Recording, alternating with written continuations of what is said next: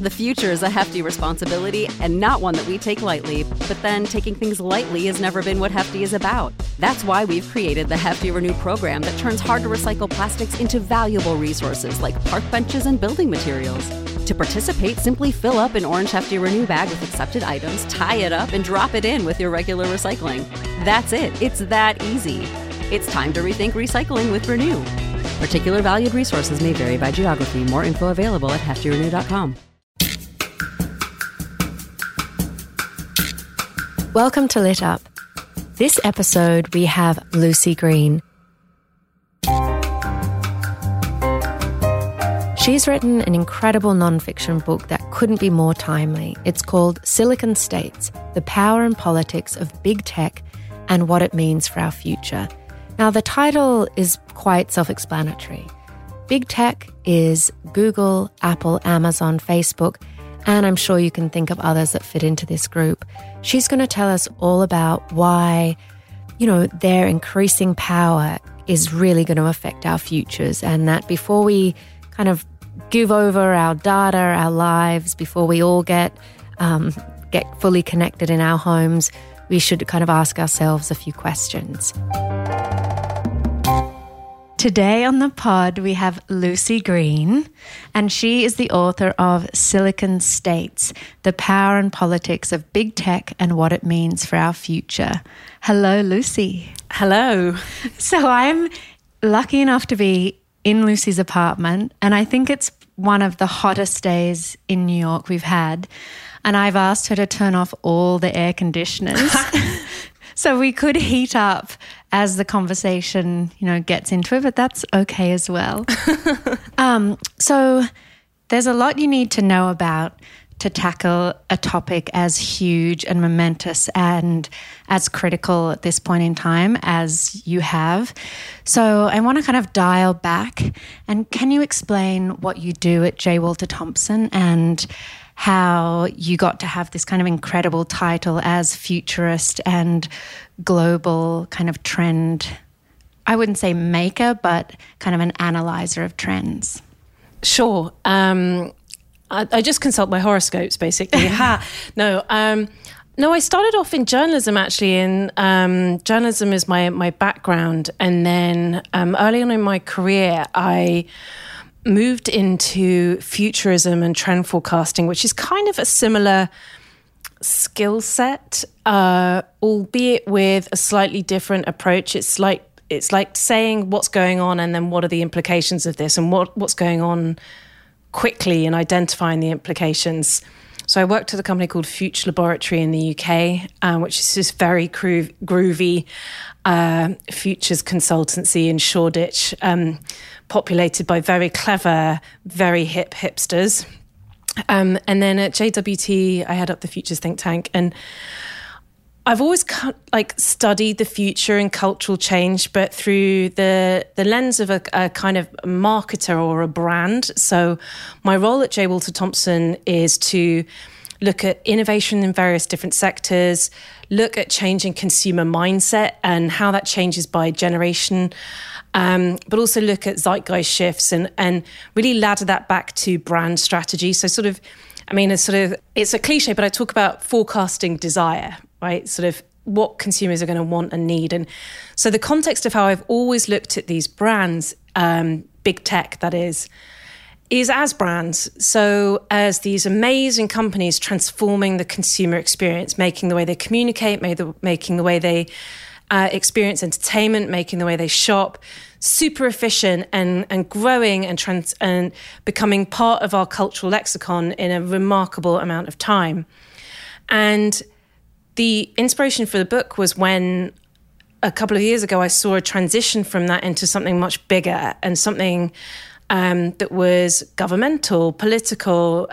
They were moving into the civic space and also talking about life and our life cycle in a way that was kind of irreverent, or talking about extending life or fixing aging like it was just another problem or efficiency that needed to be made. And I really extend that into my approach to the book. Like, I'm not a tech insider. I'm not a government insider either. That's the point. Like, I come at this very much as a forecaster, but looking at it from our perspective, from consumers, and sort of really trying to make sense of this change in the bigger context, rather than being sort of someone who's like at the coalface of working in tech. So let's define who big tech is for you in the book and kind of in the world, because obviously it kind of gathers in a lot of companies, but there are these behemoths that are, the size or bigger than governments. Sure. So, I mean, the obvious is like GAFA, as they've even got their own acronym. So Google, Apple, Facebook, Amazon. I would include Airbnb, I would include Uber, but really Silicon Valley has started to, or for a long time actually now, holds a bigger significance, and it goes beyond geographic location. So Amazon, of course, is not based in Silicon Valley, but it feels like very much a Silicon Valley company. Snapchat is not based in San Francisco but is very much a Silicon Valley company. So I look at Silicon Valley, the concept, this group of highly funded tech companies that have transformed our lives and become very, very much embedded in the consumer experience in the last 10 years. I would say from the resurgence of Apple pretty much onwards in the 2000s. And let's learn a little bit about Silicon Valley, because, when people talk about the internet and how that was formulated, it was a military exercise. And in the book, you talk a lot about how a lot of innovation or a lot of the investment in tech came from governments themselves. Right. When did that shift happen, that it went from being funded by the government to them almost taking on a life of their own?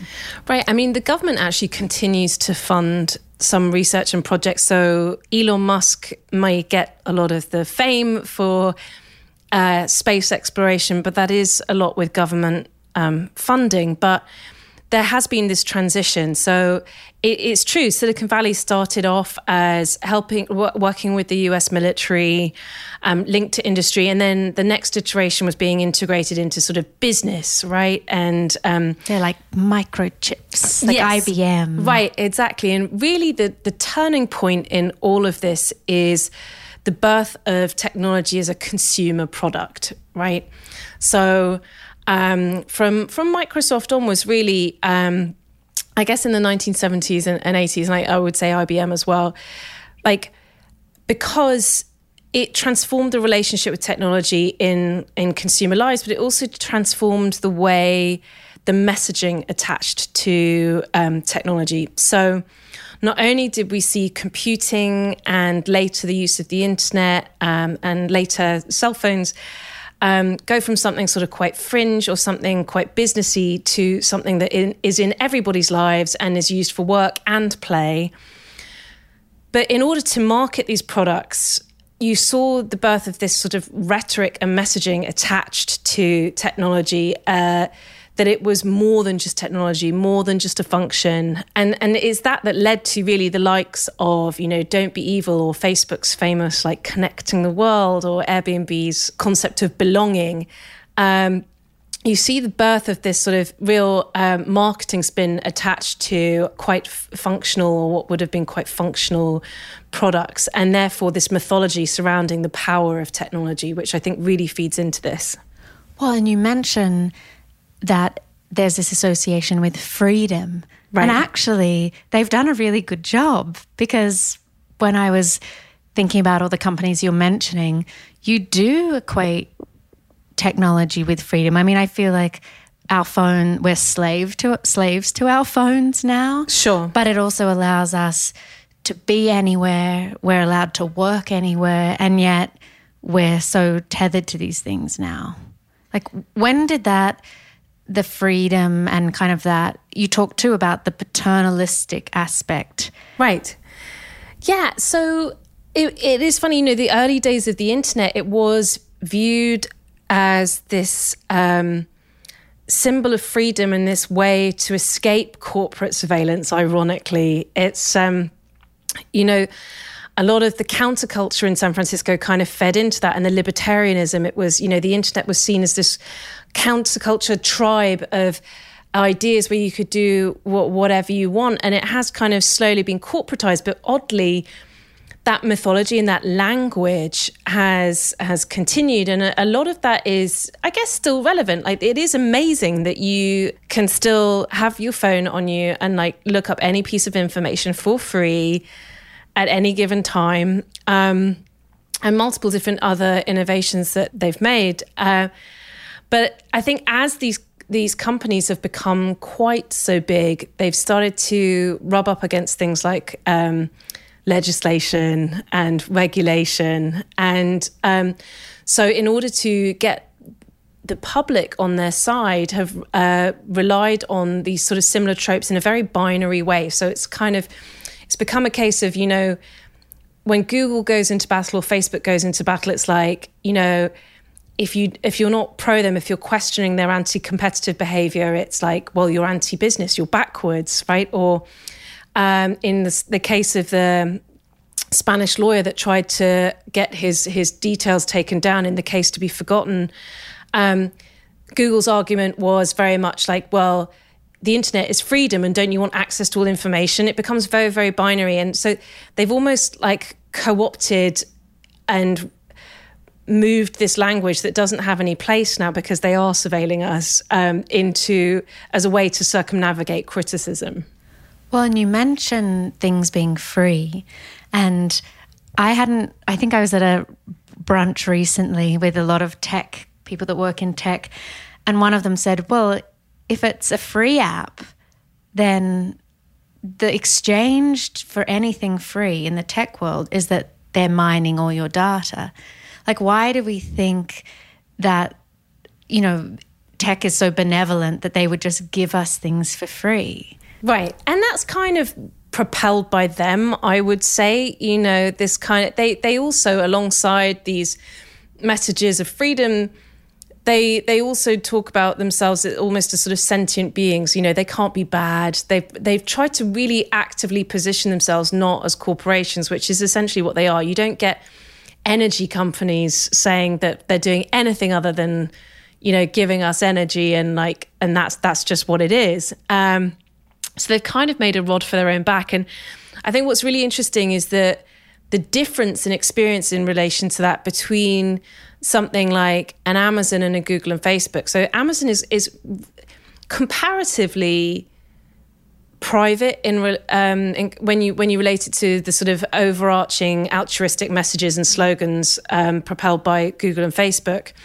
So of course it publicizes what it does, but it doesn't attach any mythology to what it does. It just simply is an amazingly consumer-centric, functional engine. But you see that as a result, they're not held to quite the same scrutiny, or people aren't quite as outraged. So when you look at Google and Facebook, we're kind of outraged that they have done something immoral, or outraged that they've done something bad or interfered in an election. Whereas when you read headlines about Amazon treating its workers badly or paying them poorly, we're not quite as sort of critical because they're not making quite the same promises. But you're right, there is like quite a consumer naivety, and I think it is driven by that marketing sloganeering. Like, you know, I don't think consumers really do think about the fact that they're receiving this like amazing service for free, or, you know, they're having all this access to information, or able to communicate with their friends, or able to Skype their families for free, and that there must be some kind of business model attached to it. And that is partly driven by their own marketing on its own. Like, so they have to make money somehow. And what's interesting is that the people that I'm speaking to right now is we've sort of been asking each other the question, like, would you pay to use Facebook? Would you pay to use Google? Would you pay to use Twitter? Like, I actually would pay to use Twitter. I actually would pay to use Google. I think a lot of people would. And but I think you're seeing this sort of cultural tipping point in the sense of people being shocked by the level of intimacy these intimate knowledge these brands have, because they haven't been quite so transparent. But to be shocked by the fact that they need to make money is naive, and I don't know what to do with that. Well, I think I told you earlier before we were talking that I went to TED and this journalist hooked up her entire home with everything you could that, you know, had a Wi-Fi signal. And she hadn't realized she even had a vibrator, but she didn't realize that because that has a Wi-Fi signal for some, you know, reason. You all need connected vibrators. That's what... That is what was coming out of this entire conversation. But she learnt that even that data was being pinged to home base. Like what setting it was on, how long it was in use for. And it was kind of an example. I mean, she said she paid for it, but she had also figured that because she had paid for it, that there wasn't a kind of data gathering component. So really, even now, if you pay for an app, it's still collecting everything. Oh, yeah. And coming back to that like lack of transparency, I don't even think it's lack of transparency. I think it's lack of proactively pointing things out or using, in Facebook's case, really elaborate legal jargon to disguise the reality of what you are in fact letting go. And you know, I'm 37, so I'm one of the, I guess technically what you would consider the oldest definition of a millennial. Like I'm the oldest person who could maybe in a hair's breadth consider themselves a millennial. And I joined Facebook in my 20s. And at that point, it just felt like such a sort of, I had no idea what it was. It was this new thing. I actually left Facebook like 3 years ago, and I felt kind of during at the very beginning of this book, and I was looking back on like joining it and what I thought about social media, and I felt annoyed. I felt quite betrayed because I'd uploaded basically 10 years of my life to this thing, and I didn't understand as a consumer what it was. And I think that's what we're all doing kind of now. Like we don't really know the full extent. And I think it goes I know it goes way beyond what anyone would even like assume, or even the most conscious consumer would assume in terms of data sets becoming accessible. I mean, I just saw a report even yesterday about Facebook seeking people's personal financial data in order to help them tailor advertising more in a more personalized way. So I do think consumer literacy of this stuff is an issue, coupled with the fact that as a result of all this data that they're giving over, there are amazing services and seamlessness and personalization that they're receiving. So we might be at this point where everyone is starting to maybe criticize Facebook or criticize Uber or Elon Musk, but there's a big disconnect between that and anyone signing off from these things. Like that, you know, they are consumer propelled products. And it's because they live in service of the consumer and very much reactive to that. So with everything that is a little bit scary that they introduce, so verbal recognition, visual recognition, which is rapidly being combined in all sorts of speakers like the Amazon Echo Look, which is a voice-operated camera and Alexa all in one. There are these amazing efficiencies that are incredibly seductive. And so there's this, I think there's a confusion about what to do about that.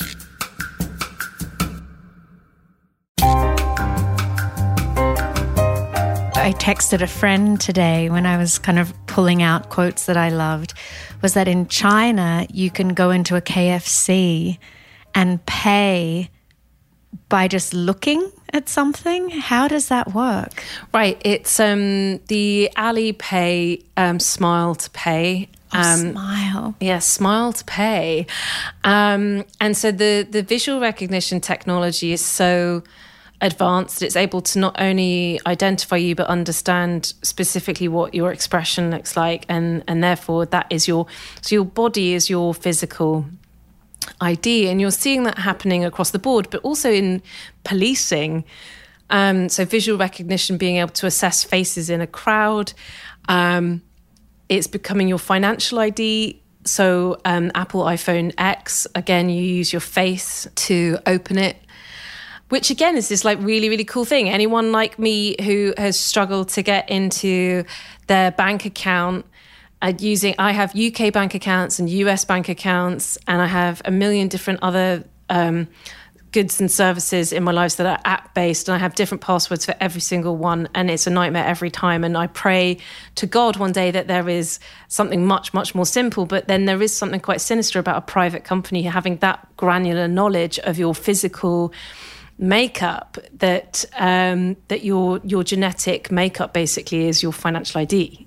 Well, it's like we're all James Bond characters now, with all the kind of iris recognitions, all the things in these films we've seen is now for everyone, not just the special agent.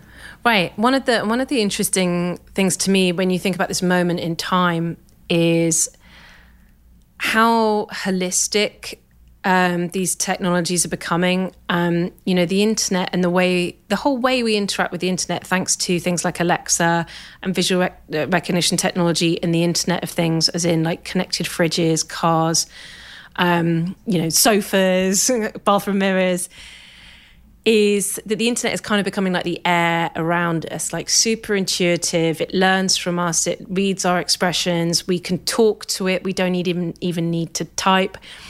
It's becoming, but that puts big tech as like kind of like the intermediary to consumers' entire lives. They are the complete intermediaries to existence now. So everything is sort of becoming like a data point, right? And something that we're not, as it becomes more, it's a bit like Big Brother, like the show, when people get like desensitized to the cameras there and then start shagging each other in the room, like, or Love Island, more recently in the UK, you kind of forget about it, and it's that unconscious handing over of data, which I think is super interesting too. Like they've already talked a lot about Amazon Alexa and how they're sort of listening to us, and our again the basic lack of like consumer transparency on that. So, that brings me to this kind of idea, or at least I get asked a lot, like, why, what's so different? Why is big tech different to the industrialists or like big pharma or even these big consumer brands, like Coca-Cola and McDonald's? This has been ever the case. We've always had these big industrial titans and people and big industries moving into lots of different spaces and having more political influence and having cultural influence. But what's interesting is how Silicon Valley sort of occupies all three. Like I said, it is becoming this intermediary to the entire consumer experience of life, from finance to their experience of the city as they build cities, to schools, to their healthcare, to their shopping habits, to their personal communications on WhatsApp. Unlike pharma and other big industries that we have now that lobby government, the leaders don't have the same cultural influence. These leaders aren't being cut on the covers of every single magazine and deitized with festivals attached to them and what they do. So there's the lack of cultural influence. And then when you think about even like a Coca-Cola or a McDonald's knows when you've bought a Happy Meal. Coca-Cola knows when you've bought a Coke. And thanks to social media, probably knows like when you've like posted a picture of yourself having a Coke. But it doesn't know that you checked your horoscopes in the morning. It doesn't know when you called your mom. It doesn't know when what you said to your mom, when you last used your vibrator.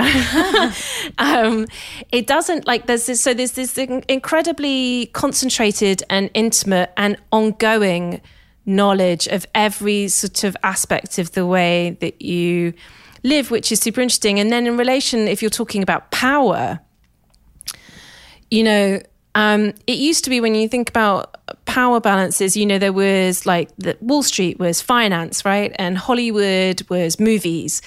And pharma was, I don't know where pharma is based. It's based in sort of some hell somewhere. Let's put it over the Midwest.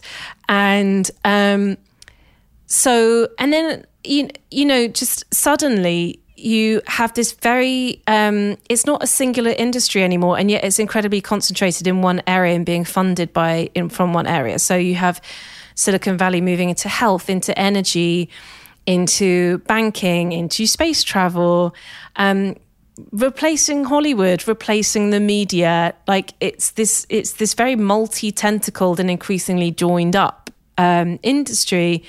And then all who coming are the from guys? this one orb. Yeah, right. And then who are these leaders? Like what, you pose this question and you're like, it's not even a question. You say Silicon Valley has a women problem. Yeah. But I'd love to relate that to what you've just said about these deities. Like they're all these kind of nerdy white men. Right.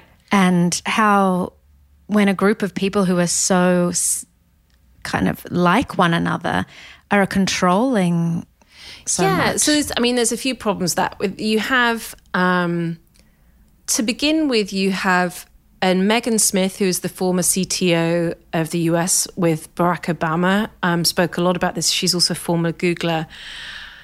You have this powerful narrative of success being attached to white men leaders as saviors, and singularly to white men.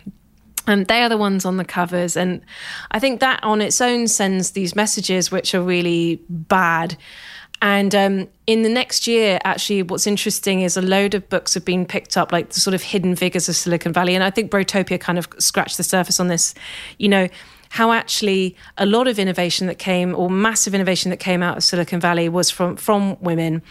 I spoke to Deborah Cleaver, who's the founder of Vote.org and started her career at MySpace, and she talked about how actually Silicon Valley's roots, before it became so money, like such a money machine, was actually incredibly diverse and actually very welcoming and very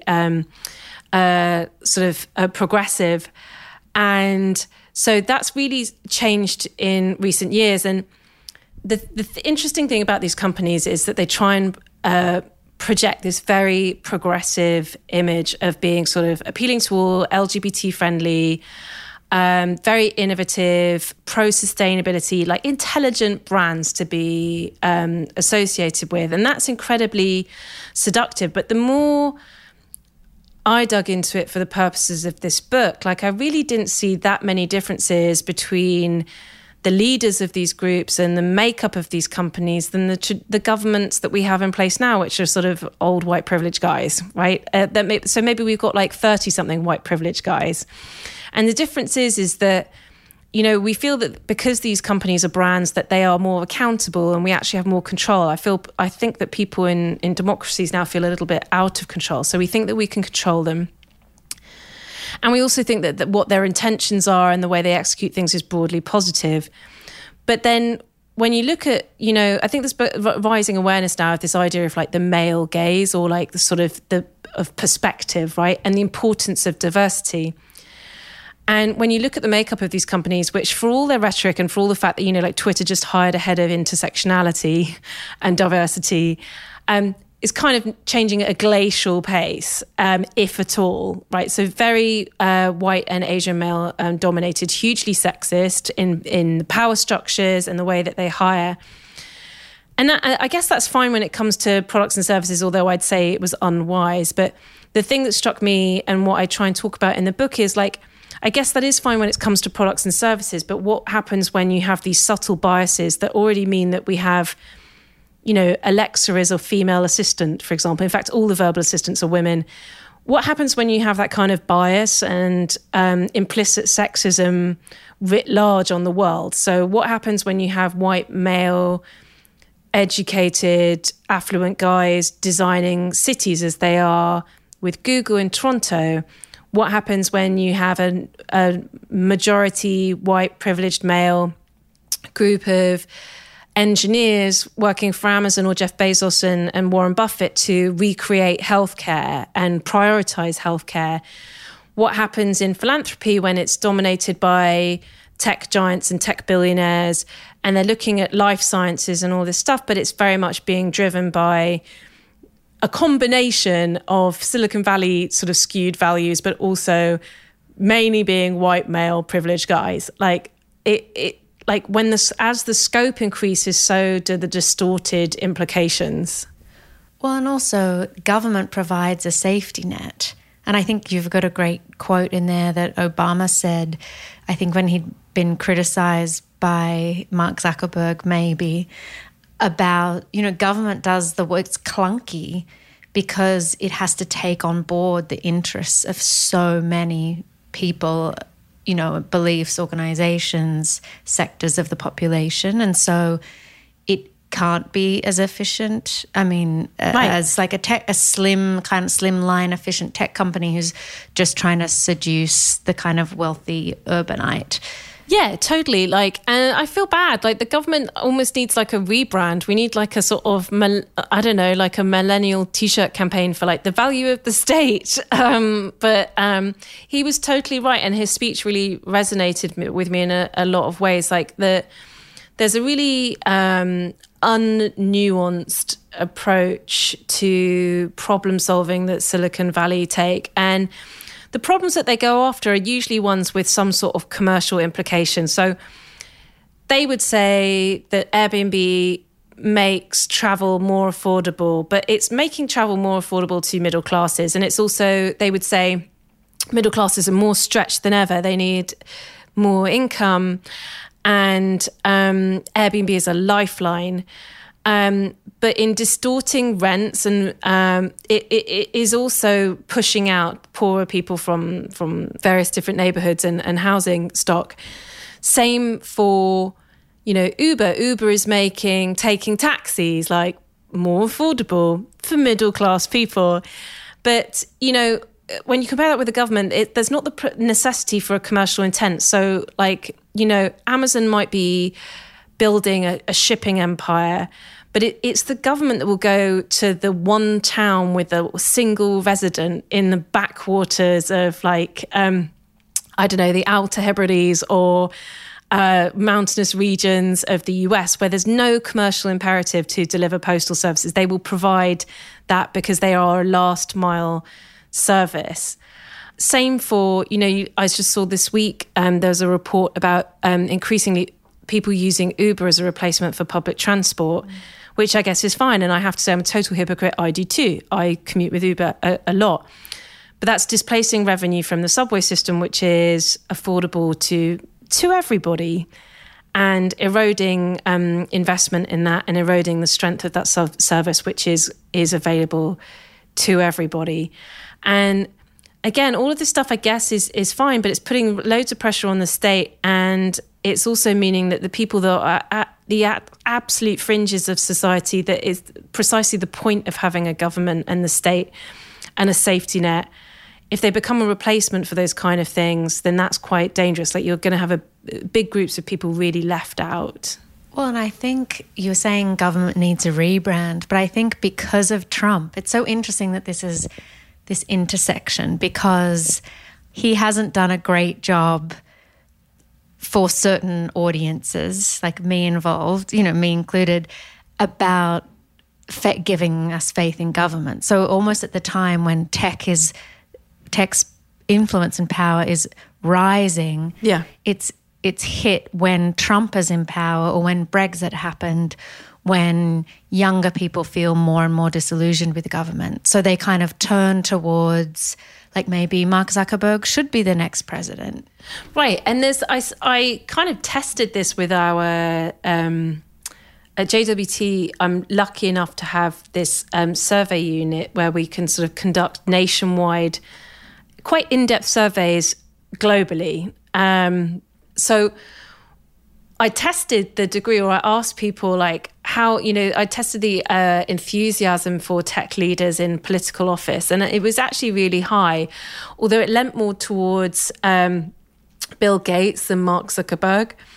But there's no doubt that when you're comparing the role of the state, or like how we look at the state and governments and democracy and government services versus tech, tech owns this sort of very influential role now. It's seen as innovative. They get the job done. It's efficient. It's dynamic. All these sort of really positive words, and then you look at the state and it seems sort of by comparison quite slow and clunky. And so while we might have moral objections or questions about some of this group, I think there definitely is a feeling, particularly among young people who are seeing in the US say they don't identify with Republicans, they don't identify with Democrats, they don't really see themselves in the current political environment.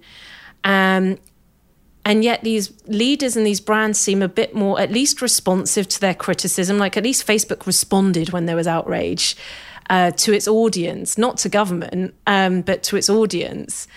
So I think there's this illusion or belief that they, not only that this group is more dynamic, but that we have slightly more control as consumers. And I think that's because we've lost a bit of faith or feel a bit powerless when it comes to democracy. And of course, then we have like people like Theresa May and Donald Trump in power, which are not really in sync with, I don't think, many millennials in either country. What's going to happen as the population ages? Like, I feel like the crush on the public sector for services is going to be huge, and yet it will have been eroding. Sure. So, I mean, you're seeing a lot of that creep happening. Well, it's not even a creep. Like, it's happening really quickly, and it's being propelled by these companies. So it's kind of like a multi-pincer attack. You have the fact that the efficiencies that they're creating are removing revenue from government. So, you know, if we're all going to have driverless cars and no parking tickets and we're not going to speed, there's not going to be that revenue from parking tickets, which actually governments do rely on. We're using Uber instead of public transport, and so less money is going into those services. So you have technologies creating, or the fact that artificial intelligence is going to make a lot of people unemployed, and not just in the future or long-term future, but imminently. Retail is one of the biggest sectors now where we're seeing unemployment as a result of robots and artificial intelligence, and that's going to extend into many different industries, so creating, again, more pressure on the state. And then you have the fact that these technologies also need more regulation, and policing are creating new policy questions that governments need to ponder. And to me, that's kind of a missed opportunity. Like, governments could actually maybe find new ways to tax these companies, but they're not going to. Like, we've got into this weird position where if you have, you know, Amazon, there's practically a sort of bikini contest in the US of incentives, and you don't have to pay tax to land their headquarters in any given city. And yet, if Amazon lands its headquarters in the city, it's been shown in the way that many other corporations, if they bring their headquarters to a city, they put new pressure on the schools, on the public transport, on the housing supply, and many other different things. So there's this kind of pincer movement of like displacing revenue, ideologically taking influence and criticizing government, and also creating new pressures.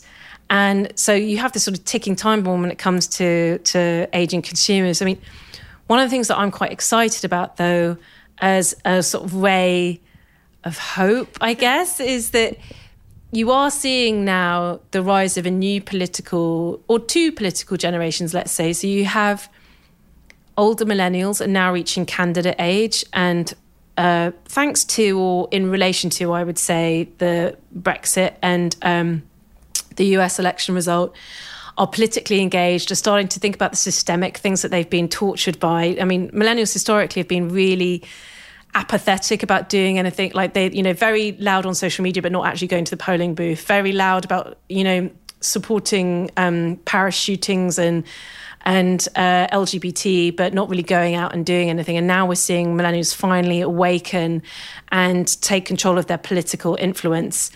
And they are a tech-savvy generation. So I quite like the idea of them entering office with this understanding of these companies and understanding of the implications of these technologies, but bringing a more responsible role to how you monitor and governments interact with them.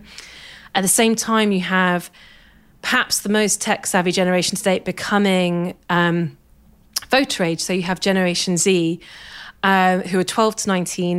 They've grown up not only with technology being introduced, but just completely, fully integrated into their lives. So smartphones are just there, social media is just there, And this is coupled with this sense of massive activism, and they have a huge sense of moral compass and an interest in world events. And so it's interesting, all the teen publications have news about the environment and the world and political change, because this group are really politicized. So all in all, you've got not only leaders and voters coming into influence that are tech savvy and more socially responsible or ethical. And I have to hope that the combination of those two will mean that we kind of rebalance perhaps our relationship with these big businesses, unless it's too late. Oh, I'm pleased, because I feel like all the teenagers I keep meeting, through kids or friends of friends, I have the most incredibly complicated, beautiful conversations with them, and I really can't believe they're only the age they are, because I certainly wasn't that engaged at that age. Yeah, they were really fascinating. I mean, for me, I spent the last sort of 15 years talking about and examining the wants and needs and granular desires of millennials, and that kind of hasn't stopped. Like, every day I feel like I'm in a meeting with a brand that wants to target millennials, which, by the way, are 18 to 34. Generation Z has been a really interesting generation to look at, and I do hold out a lot of hope for them. And it's interesting, a lot of people think that they're just like an extension of millennials, right? Because they see the tech habits and they see the social media use, but they're actually very different. They grew up actually, where millennials were raised in this kind of hyper successful, buoyant time and told that they were brilliant, and then only to sort of reach the job market at the time of the economic crisis. Generation Zs have grown up seeing their older siblings kind of flail. And as a result, they are acutely aware of the future and the fact that they need to save, the fact that they need to work hard. They've also grown up at a time when it's normal to have a black president. It's normal to have gay marriage. It's funny, that when it comes to older voters, politicians are still sort of having to make the case or not that climate change is a thing. That's not a debate for Generation Zs. And at the same time, you have this incredibly intuitive understanding of technology.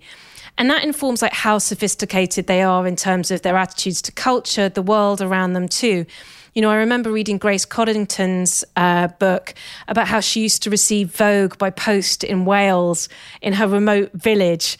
This group have had access to the whole internet and its resources from the word go. And so you see the references even that they use in their creative work, because they're very creative too, ranging from like David Bowie to the history of medieval kings to whatever. And they're comfortable being friends with people they've never met in these global networks. But when it comes to brands and politics, they're extremely savvy. And what I quite like is that they're completely bullshit repellent. They're grown up in this mature marketing landscapes. They know when they're being sold to, as you saw from when they completely rejected the reasoning for the shootings or for the lack of gun control in the US.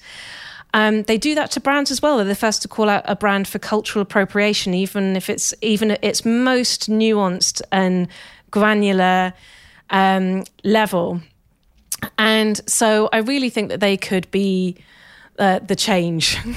Thank goodness, because we need some hope. So we have to wrap up soon, because we could go on forever, and we actually have wine waiting for us. So it's on ice and it's probably ready now, and we should turn the air conditioning back on. But I mean, there's so much we didn't get to in the book. We didn't even get to Elon Musk and his acid trip, which is such a bummer. Oh, wow. Yes. I don't know about the acid trip, but I just feel like he needs someone internally empowered to tell him how he actually looks, and maybe he shouldn't tweet. But I do want to end on, you've told us about how hopeful we can be about Generation Z, but in terms of a technology or one application that has kind of left you in awe, can you tell us about one thing so we don't, stop listening to this and go through our phones in the river or, something? There are three things. Okay, and I really great. want to be... people have said that they find my book scary, and I guess it is scary, but I didn't intend it to be like that. I actually see a lot of what Silicon Valley is producing as actually very exciting, and I'm an avid consumer of all Silicon Valley products. So I think there is positive stuff connected to what they're doing. I think it's just that it's without any control or accountability. So I think most Americans would agree that healthcare is not working in favour of the American person or anyone outside of that sort of wealthy subsect that can afford it. And so personally, when I saw that Amazon or Jeff Bezos and Warren Buffett were looking to reinvent healthcare and make it more accessible and fairer using things like technology and artificial intelligence, I thought that was really exciting. I went to the Hyperloop headquarters. I mean, whether or not Hyperloop happens is another question.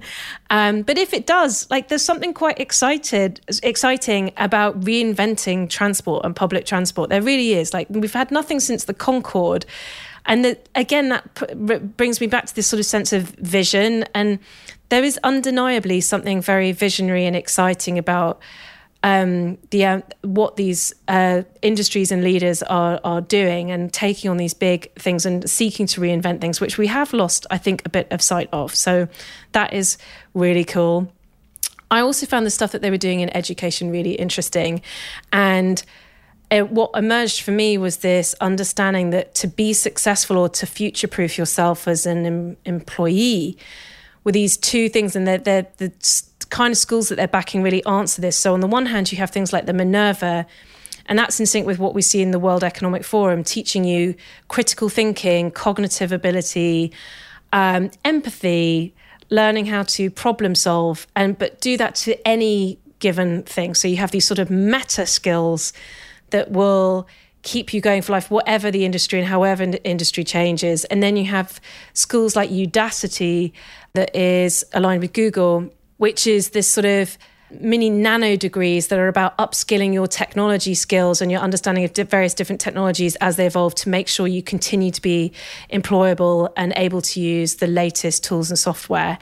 And I really see that as kind of the future of employment. We're going to continually need to update our technical skills as a form of just getting your hair cut, but also learn to be adaptable and apply a sort of a lens of adaptability and problem solving to new industries as they emerge. So I really think they're actually quite onto something with this more affordable but more futuristic view of how education employment should change.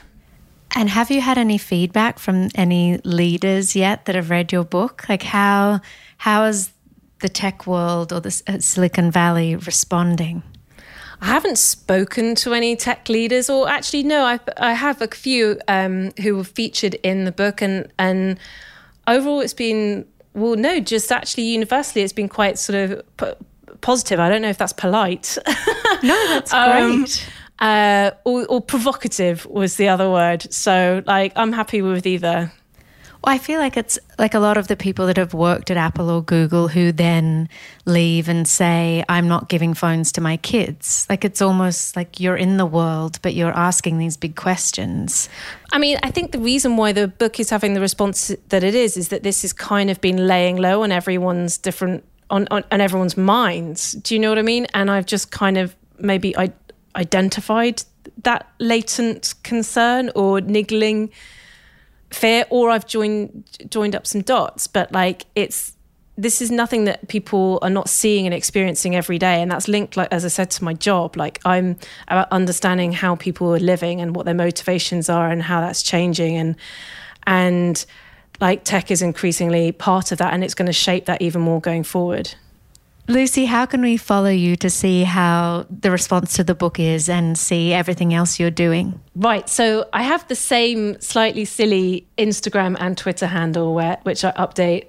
It's Lucie Luxury, spelled Lucie Luxury. It's because my first job was in luxury business journalism. So that's just to explain. Otherwise, I'd really say my team's pride and joy at J. Walter Thompson. We track all this stuff just continually. Like my day job essentially is on JWT Intelligence. And so I'd really suggest that everyone has a look at that, because we put everything there that is on our minds. Thank you so much, and best of luck with the book. Thank you.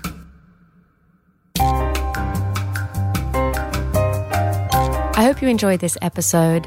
I guess my big takeaway from this, besides wanting to throw away my phone and completely disconnect, was just to be hyper aware of, when I'm signing up for apps or purchasing something, just knowing that everything I put into a phone or into a computer really is there for the taking. Now, I don't know what we do with that, but this whole show, I think, has probably brought up more questions than answers.